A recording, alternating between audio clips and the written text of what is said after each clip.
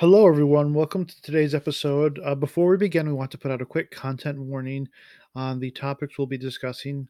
Some of them are definitely triggering, and of course, it is all mature. So please keep that in mind as you enjoy today's episode.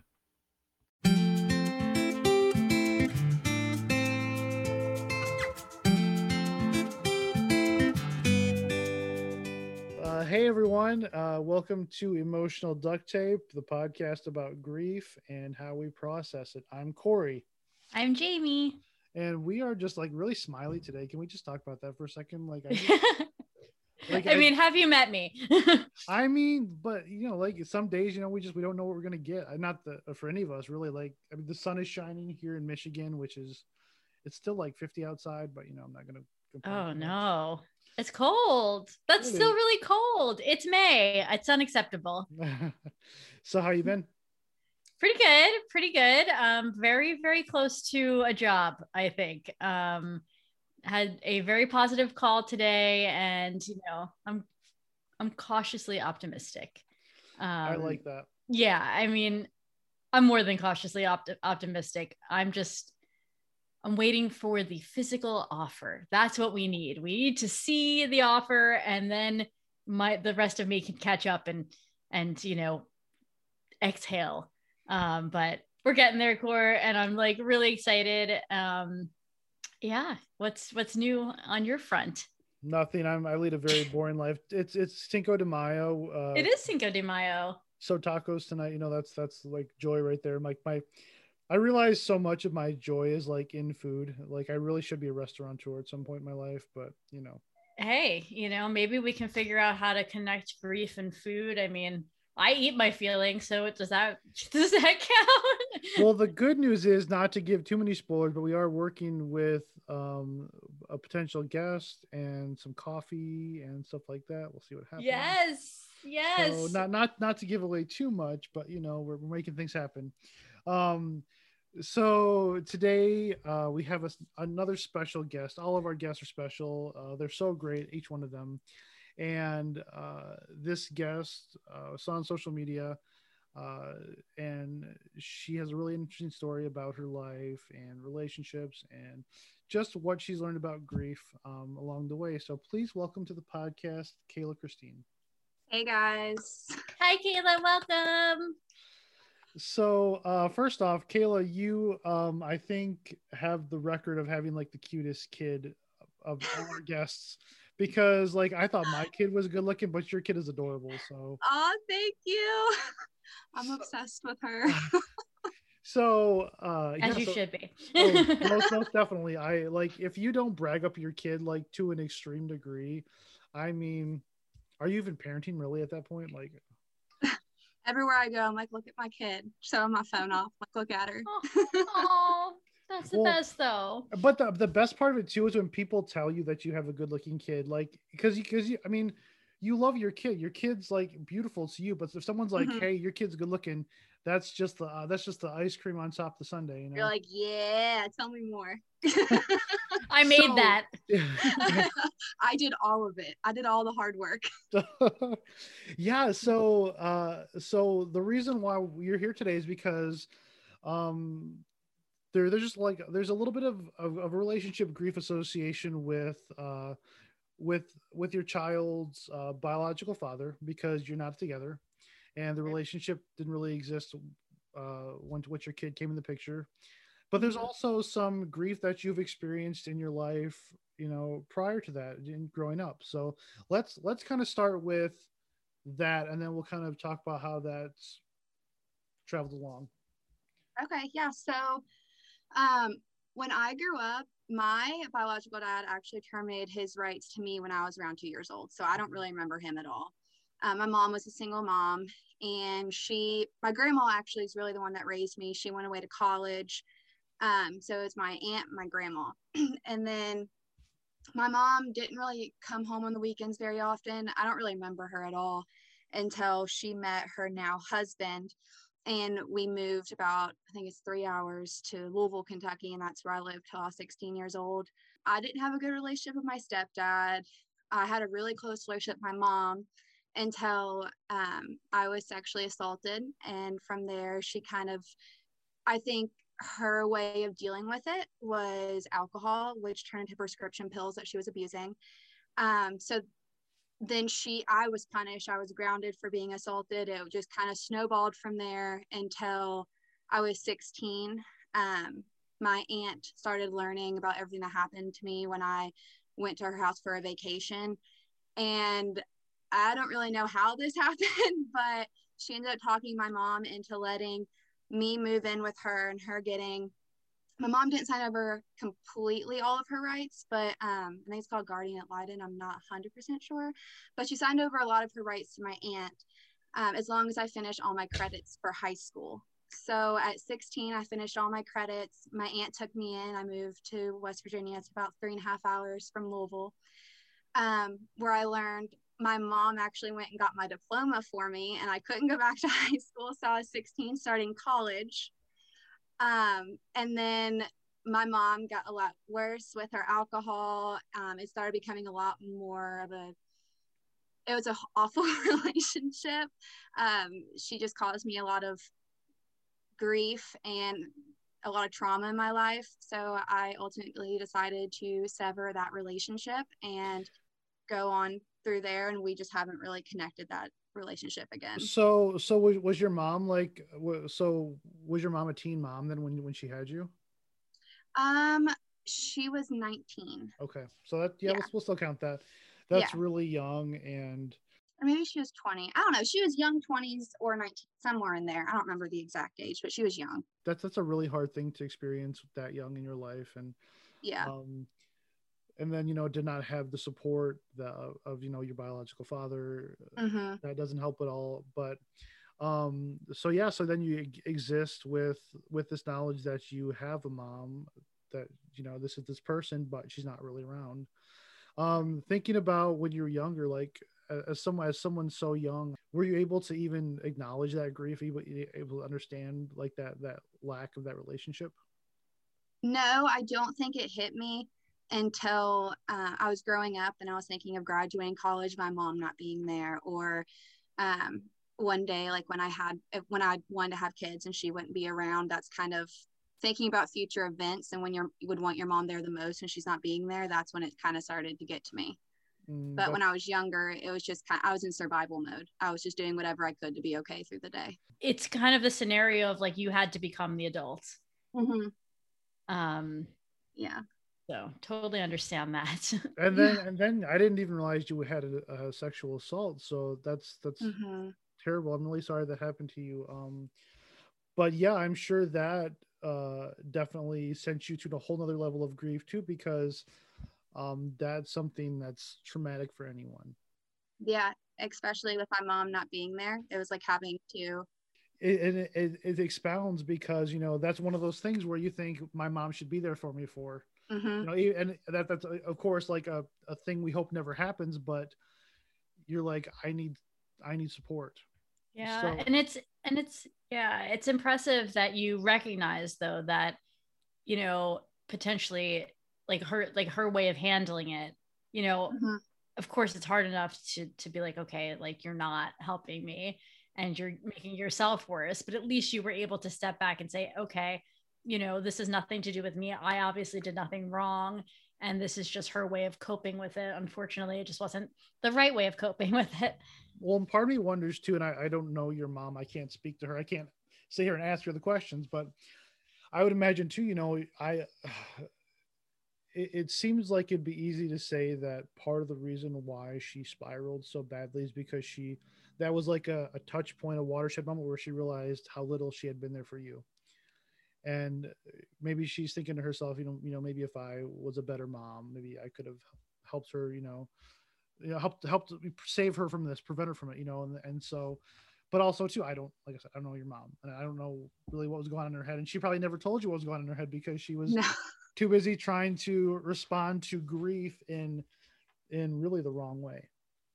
Yeah, I think a lot of it too. So I took it went to court and everything, and she went to all the courts and she heard in detail like him talking when I went to do a CAC interview that was released. So my mom heard a lot of details that I refused to talk to her about.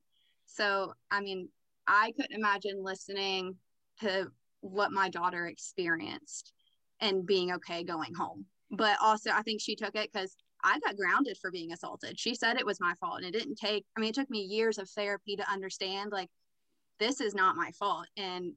But at the time I didn't understand. Like, my mom's telling me it's my fault. I'm being grounded for being assaulted. This man was like 23 years old. I was 13. Like, it was a very hard situation. And then I ended up coping in all the wrong ways, and I did a lot of self-injury. And then, I mean, it took, I mean, now I am 5 years clean of it, but it took me 13 to 21 years old of self-injury and therapy to finally something click in my head and be like, all this in my childhood was not my fault. But I mean, it took a lot, but that's really interesting too, because you think about, I mean, it's clear as day probably for you now that it wasn't your fault. oh yeah, But it kind of goes back to that nature versus nurture thing too, like where, you know, the situation you're in, you know, where people, you know, even your mom's response to, like, you're grounded, this is your fault. mm-hmm. Like, I mean, it's so, you know, that's a really a perceived idea, you know, of response into grief.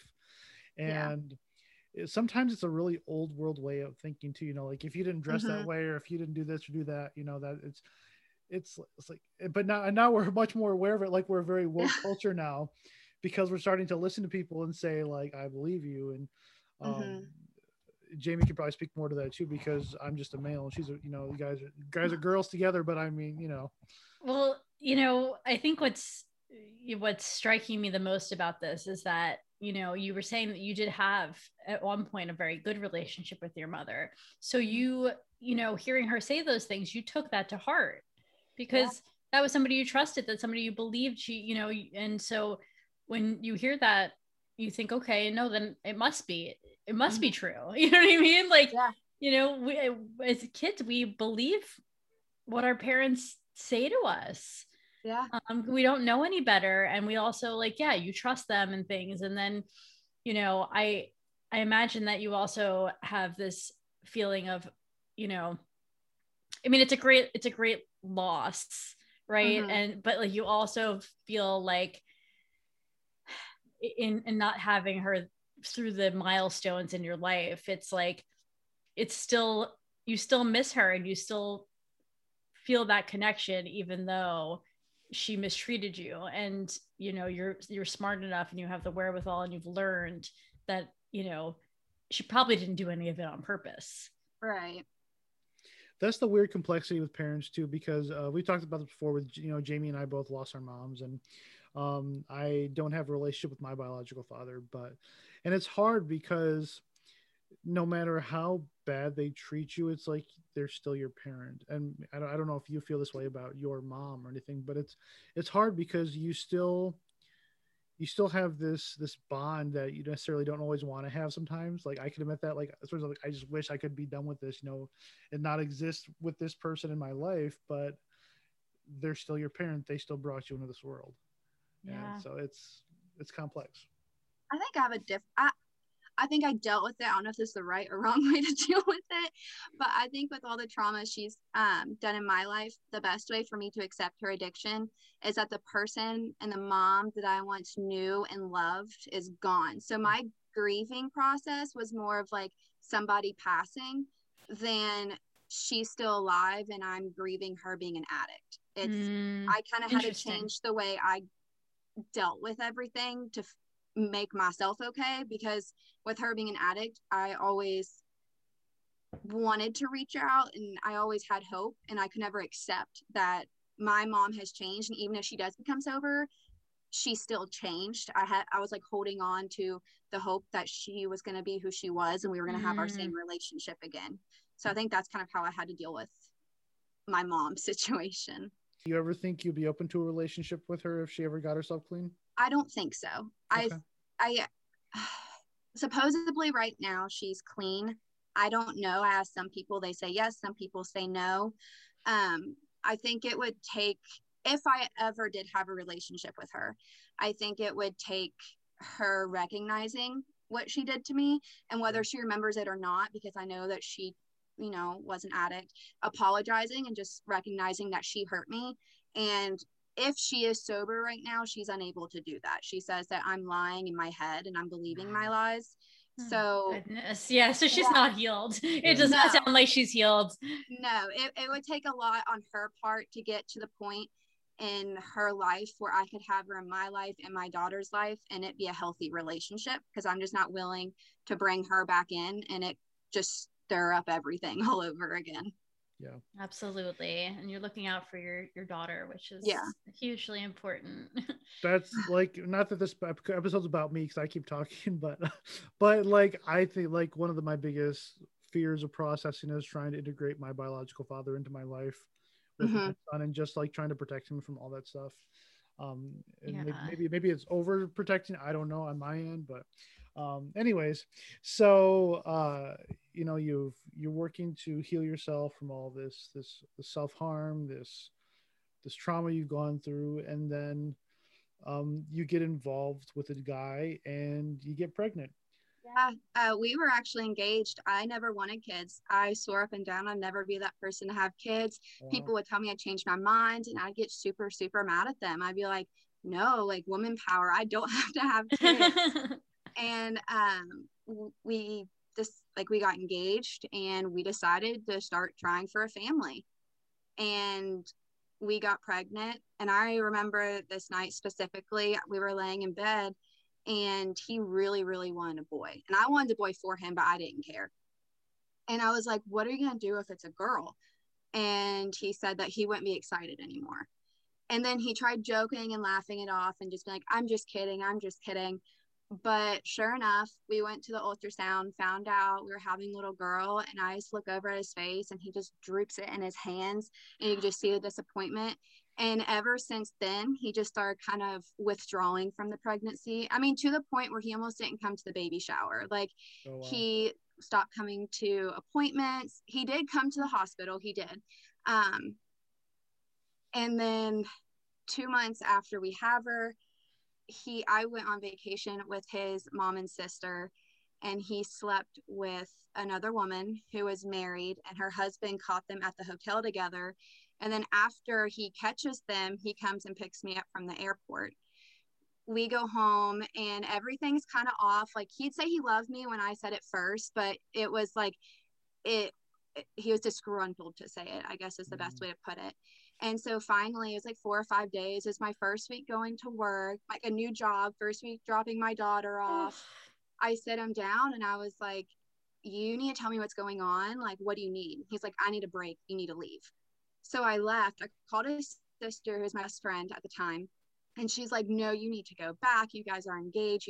This is not how you handle your problems. And I was like, you know what? You're right. So I go back and he tells me, he's like, I don't want you guys here. Leave. So I leave. I tell his mom, who was also like I don't have a mom. She was like a second mom to me. And I don't know what she said to him, but he tells me, or he texts me, and he says that his mom basically called him a piece of shit and I need to come home. And I said, no. And I was like, I'll come home when you want me to come home, but you just told me to leave like an hour ago. Like, I'm not coming back. And that was a Thursday. That Monday, I had to get a TB test for work. So I drop off my daughter. She was there for like an hour. I asked if he wanted to spend longer with her, and he said, no, come get her. So I came and got her, and I kept guessing. I'm like, what's wrong? What's wrong? Like, do you not love me anymore? Is there someone else? Did you cheat on me? And everything's like, no, I love you. I didn't cheat. I never do that. And I kept going down the line. And then finally I looked at him and I was like, are you in love with me? And he has busted out crying. And I was like, no, I deserve to hear this come from your mouth. And I was like, if this is how you feel, I need to know. And mind you, a month ago, we were planning our wedding. Like, this is just, I was mind blown. So he just looks at me. He's like, how do I tell my best friend I'm not in love with her anymore? We both cried, and I just picked up my daughter and I left. So that was Monday. That following Saturday, he was supposed to get her for an overnight. He comes and picks her up. I sit him down. I was like, we need to talk about child support. We need to talk about custody arrangements. Like, we need to work all this out. And then he tells me he wants to terminate his rights to my daughter. And the reason he fell in love with me is because he never wanted this life. He resents her. He doesn't want her. That's the worst mistake of his life. And that was in July. So July from September, he probably saw her 3 or 4 times for like 10 or 15 minutes at my house. about like 2 weeks after he said he wanted to terminate his rights, I found out that he did cheat on me. And then after September, he hasn't seen her. I get a text. I think I've had like 3 or 4 texts from him since then, but he doesn't ask to see her or anything. It's just been a whirlwind of events in the last year. So, Oh my goodness. wow, that's, man. Yeah, And that's like the short abridged version, I feel like. it is. I shortened it up real good for y'all. No, you did a great job. So, I mean, like, so you hear that he wants to terminate his rights. Did that like, did that trigger you back to like your own life experience? This is a generational thing now. Not at first. I think Okay. at first I was confused because I didn't know about the other woman yet. So I was just so like, I was trying to put pieces together in my head, just not understanding. And I don't think it was till the dust started to settle and people stopped checking in on me and I was alone for once in my new home looking at my daughter, and I started busting out crying. So I was like, I remember Father's Day at school, and like I kept telling in like kindergarten and first grade, I kept telling my teachers, like, I don't have a dad. They're like, you have a dad, you just might not live with them, like draw him a picture. And I was so confused. I didn't understand. It's like, I don't have a dad. And I just bawled for my baby girl because I never wanted to put that pain on her. Like, I was having a baby with a man I thought I was gonna have a family with, which thank God, like I have my boyfriend now and their relationship is the best thing I've ever seen. Like, they're obsessed with each other, so she'll never have to deal with that. Yeah. Oh yeah. Oh, there's a light at the end of the tunnel here. Yes. But yes. at the time I was just distraught for this poor baby who's so innocent, and I was seeing her life through my eyes of what I had to deal with, and that was really, really hard.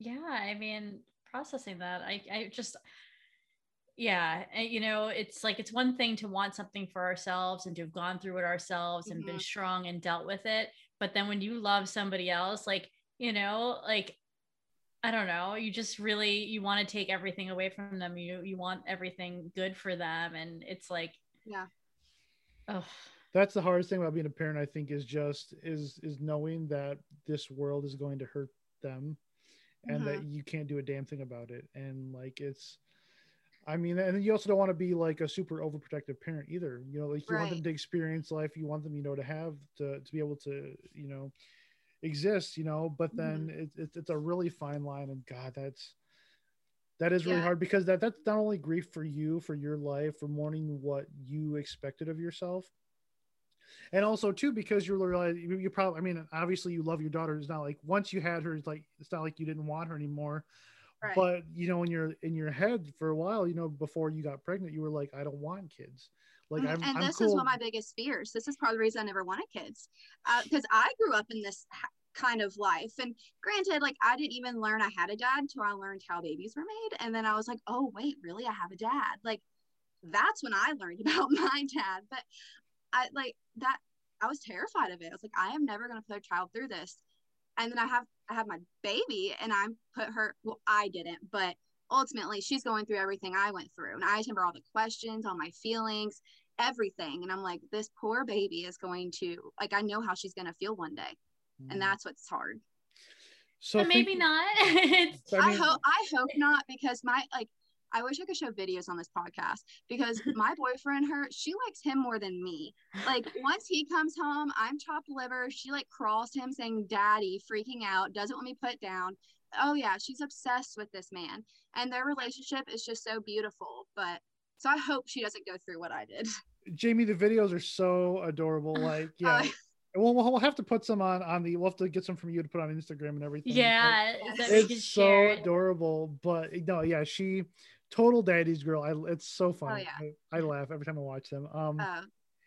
So thinking about the relationship, the after you break up, you know, you're existing in this world, you're with your daughter, you're kind of probably feeling some isolation. Like how are you finding ways to cope with the grief around that? Like what are you doing? Are you trying to go to therapy? Like what's going on?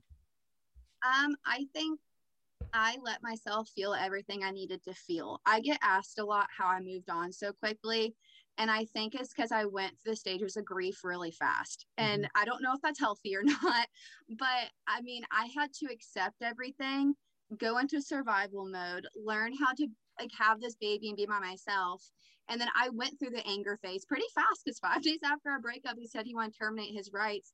And that quickly, it was like a switch, because like, how can I love anyone who's going to say my child's the biggest mistake for them, or they don't want her, or I mean, just so many things. And so for me, I just took everything in. I wrote down a lot of stuff. I would spend a lot of nights alone, just crying in my bed, trying to like go through every route of how this could have happened. And just, I mean, I went through it for a while, and I hid a lot of it on social media, which I regret doing. A lot of my followers now reach out to me and they ask me how I went through it so good. And like, it was so easy for you. You never cried. I'm like, no, I cried all the time. And I think more so is dealing with my grief from my dad giving me up and not having that relationship. I think that's what I mainly had to work through after the breakup, to be honest, because I never really dealt with that. I was always dealing with my mom.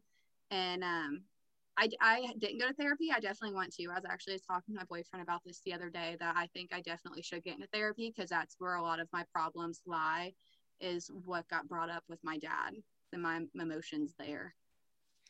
Well, I think that's a good point too, because on paper right now, like, and I mean, in a lot of ways, like, your life is really good right now. Mm-hmm. Like there's the light at the end of the tunnel, but still you still have those residual bits of grief that you're like, okay, like this is still an issue for me. Yeah. And, you know, it's, and we always say, you know, grief doesn't ever really stop, but you know, it's kind of therapy, you know, and the tools you take to process your grief are kind of what you use to combat the bad feelings when they show up. Yeah. I think it's definitely a wave. Grief comes in waves. For sure. And like, I like that you brought up that like you did allow yourself to feel a lot, and you did allow yourself to process, because, you know, like, but at the same time, there was that component of hiding things and pushing things down, and you understandably so, you kind of had to, you know, for your daughter. But at the same time, I think that's, you know, one of our biggest, I mean, you can't really make mistakes in grief, but one of our biggest, you know, it can be a downfall for us, is that we, you know, there are people like you, and I know this is the way I processed like my grief with losing my mother, is I just kept going. And now it's really coming back to bite me in the ass. Like I find that it, like, you know, like I still have, like, I mean, even like in the past few days, I'm still having nightmares about her, which is crazy, because we didn't fight in person, but we fight in my dreams all the time. And I think that's part of the fact that I didn't fully process. So like, I'm also seeking therapy and trying to just get through that. But, you know, one of the tips that I have learned is writing things down. So I'm so glad you wrote that up, because, you know, sometimes we're not ready for therapy, or we don't have the, you know, tools to get into therapy, or the money, or whatever it is. And that's just like a really great way of letting it out. You know, if you don't want to cry, or you don't want to do, or you want to cry and write, but I think that's great. And it's, you know, yeah, it gets it out of your head, because we get in these spirals, right, with our thoughts. And sometimes if you just write it down, you're like, oh, that's out now. Cool. I did a lot of notes. I would write notes to people. So whenever I wanted to text my ex and I recognized it's because I was really angry, and a lot of it stemmed back because I'm angry because you hurt my daughter, and I know how my daughter's going to feel now. And so I started writing letters to him, my dad, even my mom, like, and I started compartmentalizing my anger and trying to understand why exactly I was angry, or why exactly I was sad. Because I mean, that situation itself is very traumatic, but if I could get to the root of why I feel that way, it helps me process it a lot better too. Yeah. It's a great lesson. It really is. Then you get rid of everything so no one else finds it. Right. So how long after all this happened did you meet your current guy? I've actually known him for years. Okay. We were best friends for a while, and then we kind of drifted away when my ex and I started getting more serious. And then, this is going to sound so bad, I get so much hate on this or social media, but it's already out there. The day my ex and I broke up, I messaged my boyfriend now, And I just need comfort. He was my best friend. I remember calling him, like bawling my eyes out over my ex, asking for advice. He was just someone I always ran to when I needed somebody. So I ran to him, and we remained friends for a few months after the breakup. And then I think when I healed myself from what I needed to heal with my ex, we kind of started forming a relationship and realizing that there's something there. Yeah. But so I think it's like 3.5 years we've known each other now. I can't believe anybody would give you hate for that. I mean, you know, this is a common scenario where people bond through grief. Mm-hmm. I know, that's true. Somebody came into my live this morning and told me I had a big forehead. He was like, "You're gorgeous." And then he was like, something about my big forehead. And I'm like, I've never been told I have a big forehead. Like it was so bizarre. And it was like, so am I pretty or am I not pretty, sir? It was just very weird. And I just muted him and got rid of him. But anyway, all that to say, you know, there is something that brings people together in grief. Mm-hmm. And just as much as you needed him, he wanted to do that for you. You know what I mean? Yeah. And so I think it's a beautiful story. Fully support it. But I also too, I mean, like the support system that you should traditionally have, your parents wasn't there. So like if someone wants to help you process your grief, who's anybody to say like they don't fit the mold of what it should be. Right.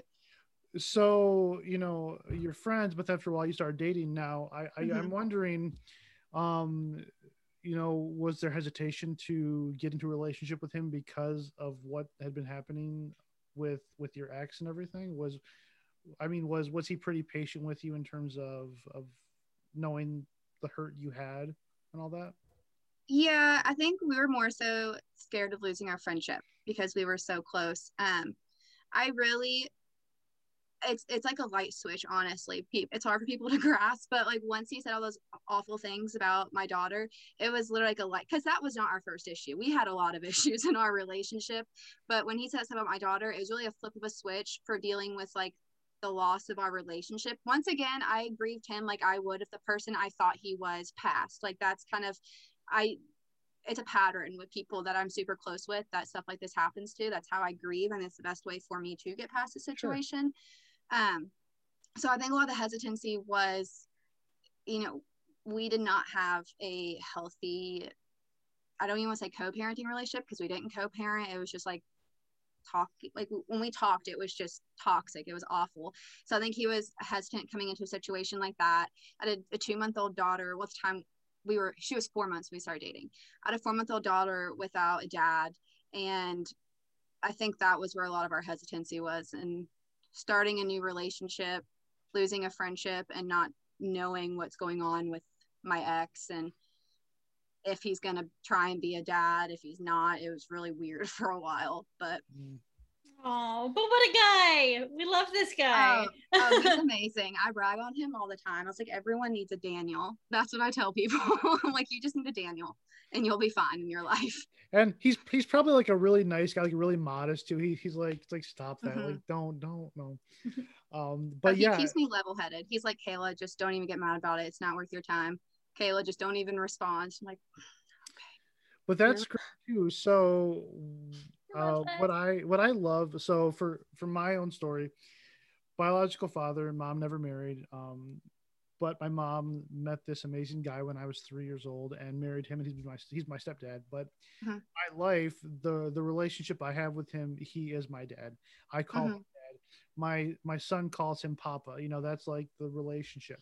So like, first off, I shout out to single moms. Like I always give all the single moms props, because you're not a single mom, but you know what I mean. But like moms who are raising their kids, you know, untraditionally. And then, you know, shout outs to amazing stepdads, because there's dynamics of, you know, like step parents and, you know, like the evil step parent, you know, it's like the Cinderella syndrome, you know. Yep. But they don't get enough love. They do a lot for kids that are not biologically theirs. They sure do. My stepmother is I mean, she's very important to me. And I mean, there's just so much hope in this, right? Like, you know, like you were worried, and rightfully so. But as soon as you said like, oh, you know, that like you had those concerns, I immediately thought, no way. Like somebody is going to love you guys, you know, both of you, and it's going to be fine. And like, look how fast it happened for you too. Like it's beautiful. Yeah. I think that's where a lot of my trauma came back in with what I was terrified of, because I don't have a good relationship with my stepdad. Like we don't speak either. So I don't have my bio dad, my bio mom, or my stepdad. My aunt who took me in, we're super, super close. I see her almost every weekend.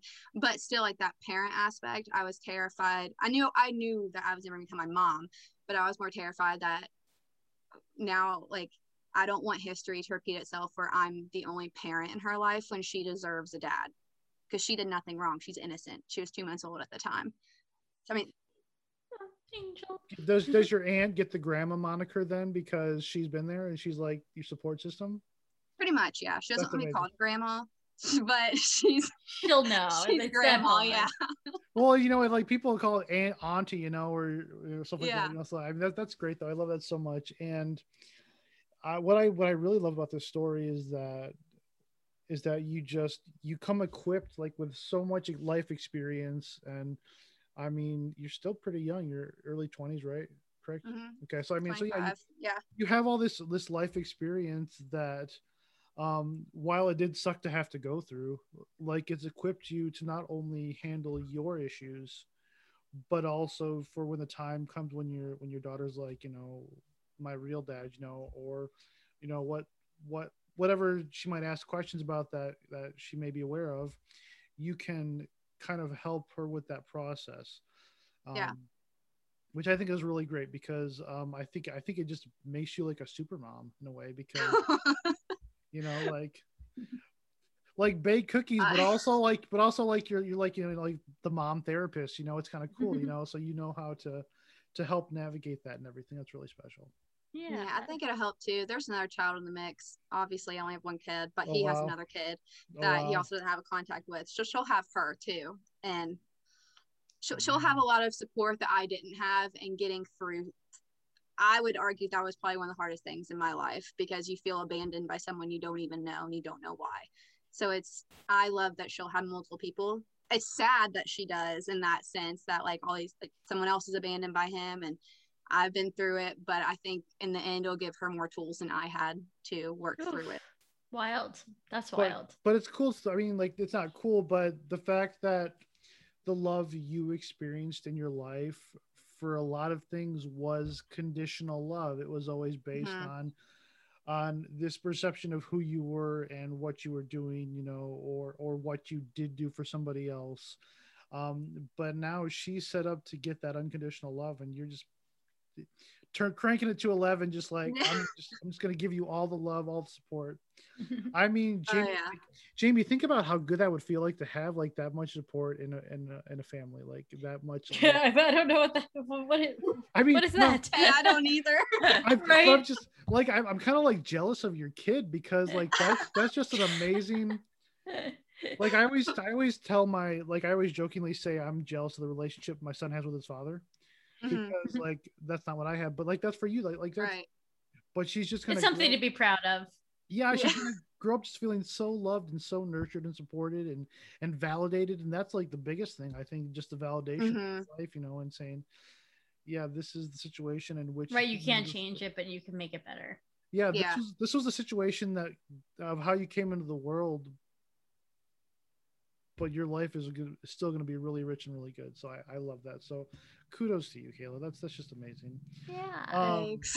So on the podcast, we ask all of our guests. Now you listen to the podcast, so you know what I'm going to ask you is if you could finish the sentence, grief is, how would you finish it? I think of grief like an ocean, honestly. You have your high tides, you have your low tides, you have the times like where there's a rip tide where you can't control it and you're going to get pulled back out, and you're going to have to deal with things in your life that are 10 years old and you thought you were over and you're not. And it's just something you got to learn to deal with and kind of love at the same time. It's kind of weird to say that, but I think life, there's these triggers, and I'm religious, so I believe that God gives you these triggers so you can work through them. in your own way. I think if I had everything in my life that was thrown on me at once and I had to deal with it all, I would have gone mentally insane. And so when I say that there's these riptides, when, you know, everything happened with my ex, I got pulled in with my dad. If I would have had to deal with what happened with my dad when I started learning about everything, I would not have been emotionally equipped to deal with it the way I am right now. Yes. So it's kind of how I think of grief. No, that's really great. That's really true though. And I think it, I mean, religious person here too on this end. So I totally believe, you know, that, I don't necessarily believe the trope of if God can bring you to it, he can bring you through it. But I think that, my personal belief is that, you know, that God is good in spite of the circumstances, not because of the circumstances. If that makes sense. I think it gives you the tools you need to get through stuff you never thought you'd be able to. That's a good point. There's a lot in my life I didn't think I was going to get over, and I have. It may have taken longer than it should have in some instances, but I got through it. So now the question is, when are we going to see a ring on that finger? You know? Oh, Corey. Daniel, you hear that? We never cry, wink, but we wink, will, wink, you know, we will suggest proposals. We just got our first house together. We just got the keys on Monday. Hey, now There's that's a one huge step. step. Yay. Yeah. Oh, that's so exciting. Congratulations. Thank you. We're super excited. Oh, you guys, you're a family. You made your family. We did. It's so great. So what else? What is the future looking like right now? Your house, kid, great boyfriends. You know, are you still in school right now? I'm in grad school right now. Yep. Oh, exciting. What are you studying? Criminal Justice Administration. Awesome. Yep. Congratulations. Thank you. I get done in December. As of now with 4.0, so I'm hoping to graduate. Wow. With it. Yeah. Oh, we'll have to keep in touch. To Daniel. He wants to be a stay-at-home mom, so I can have that GPA. But everybody needs a Daniel. Everyone needs a Daniel. I stand by that. That's amazing. I love it so much. Well, Kayla, thank you for being on the show today, for talking with us. Just a really, like, I know some days this podcast can get really like heavy, and you know the happiness kind of comes at the end, but I feel like this whole story was just really, like, even with the sad spots, really feel good. So I'm glad your story is. I'm glad you're on the light end of the tunnel. You know, so. Thank you. Yeah, I always try and find hope with every situation. I love it. There's always a reason for everything. That's my mentality. There's a reason for everything. Yes. Everything happens, so I'd find my Daniel. Right? Yes. Thank you so much for being here on the podcast today. We really appreciate it. Thank you. It's a pleasure. And everyone, we will talk to you next time. Take it easy. Thanks, everybody.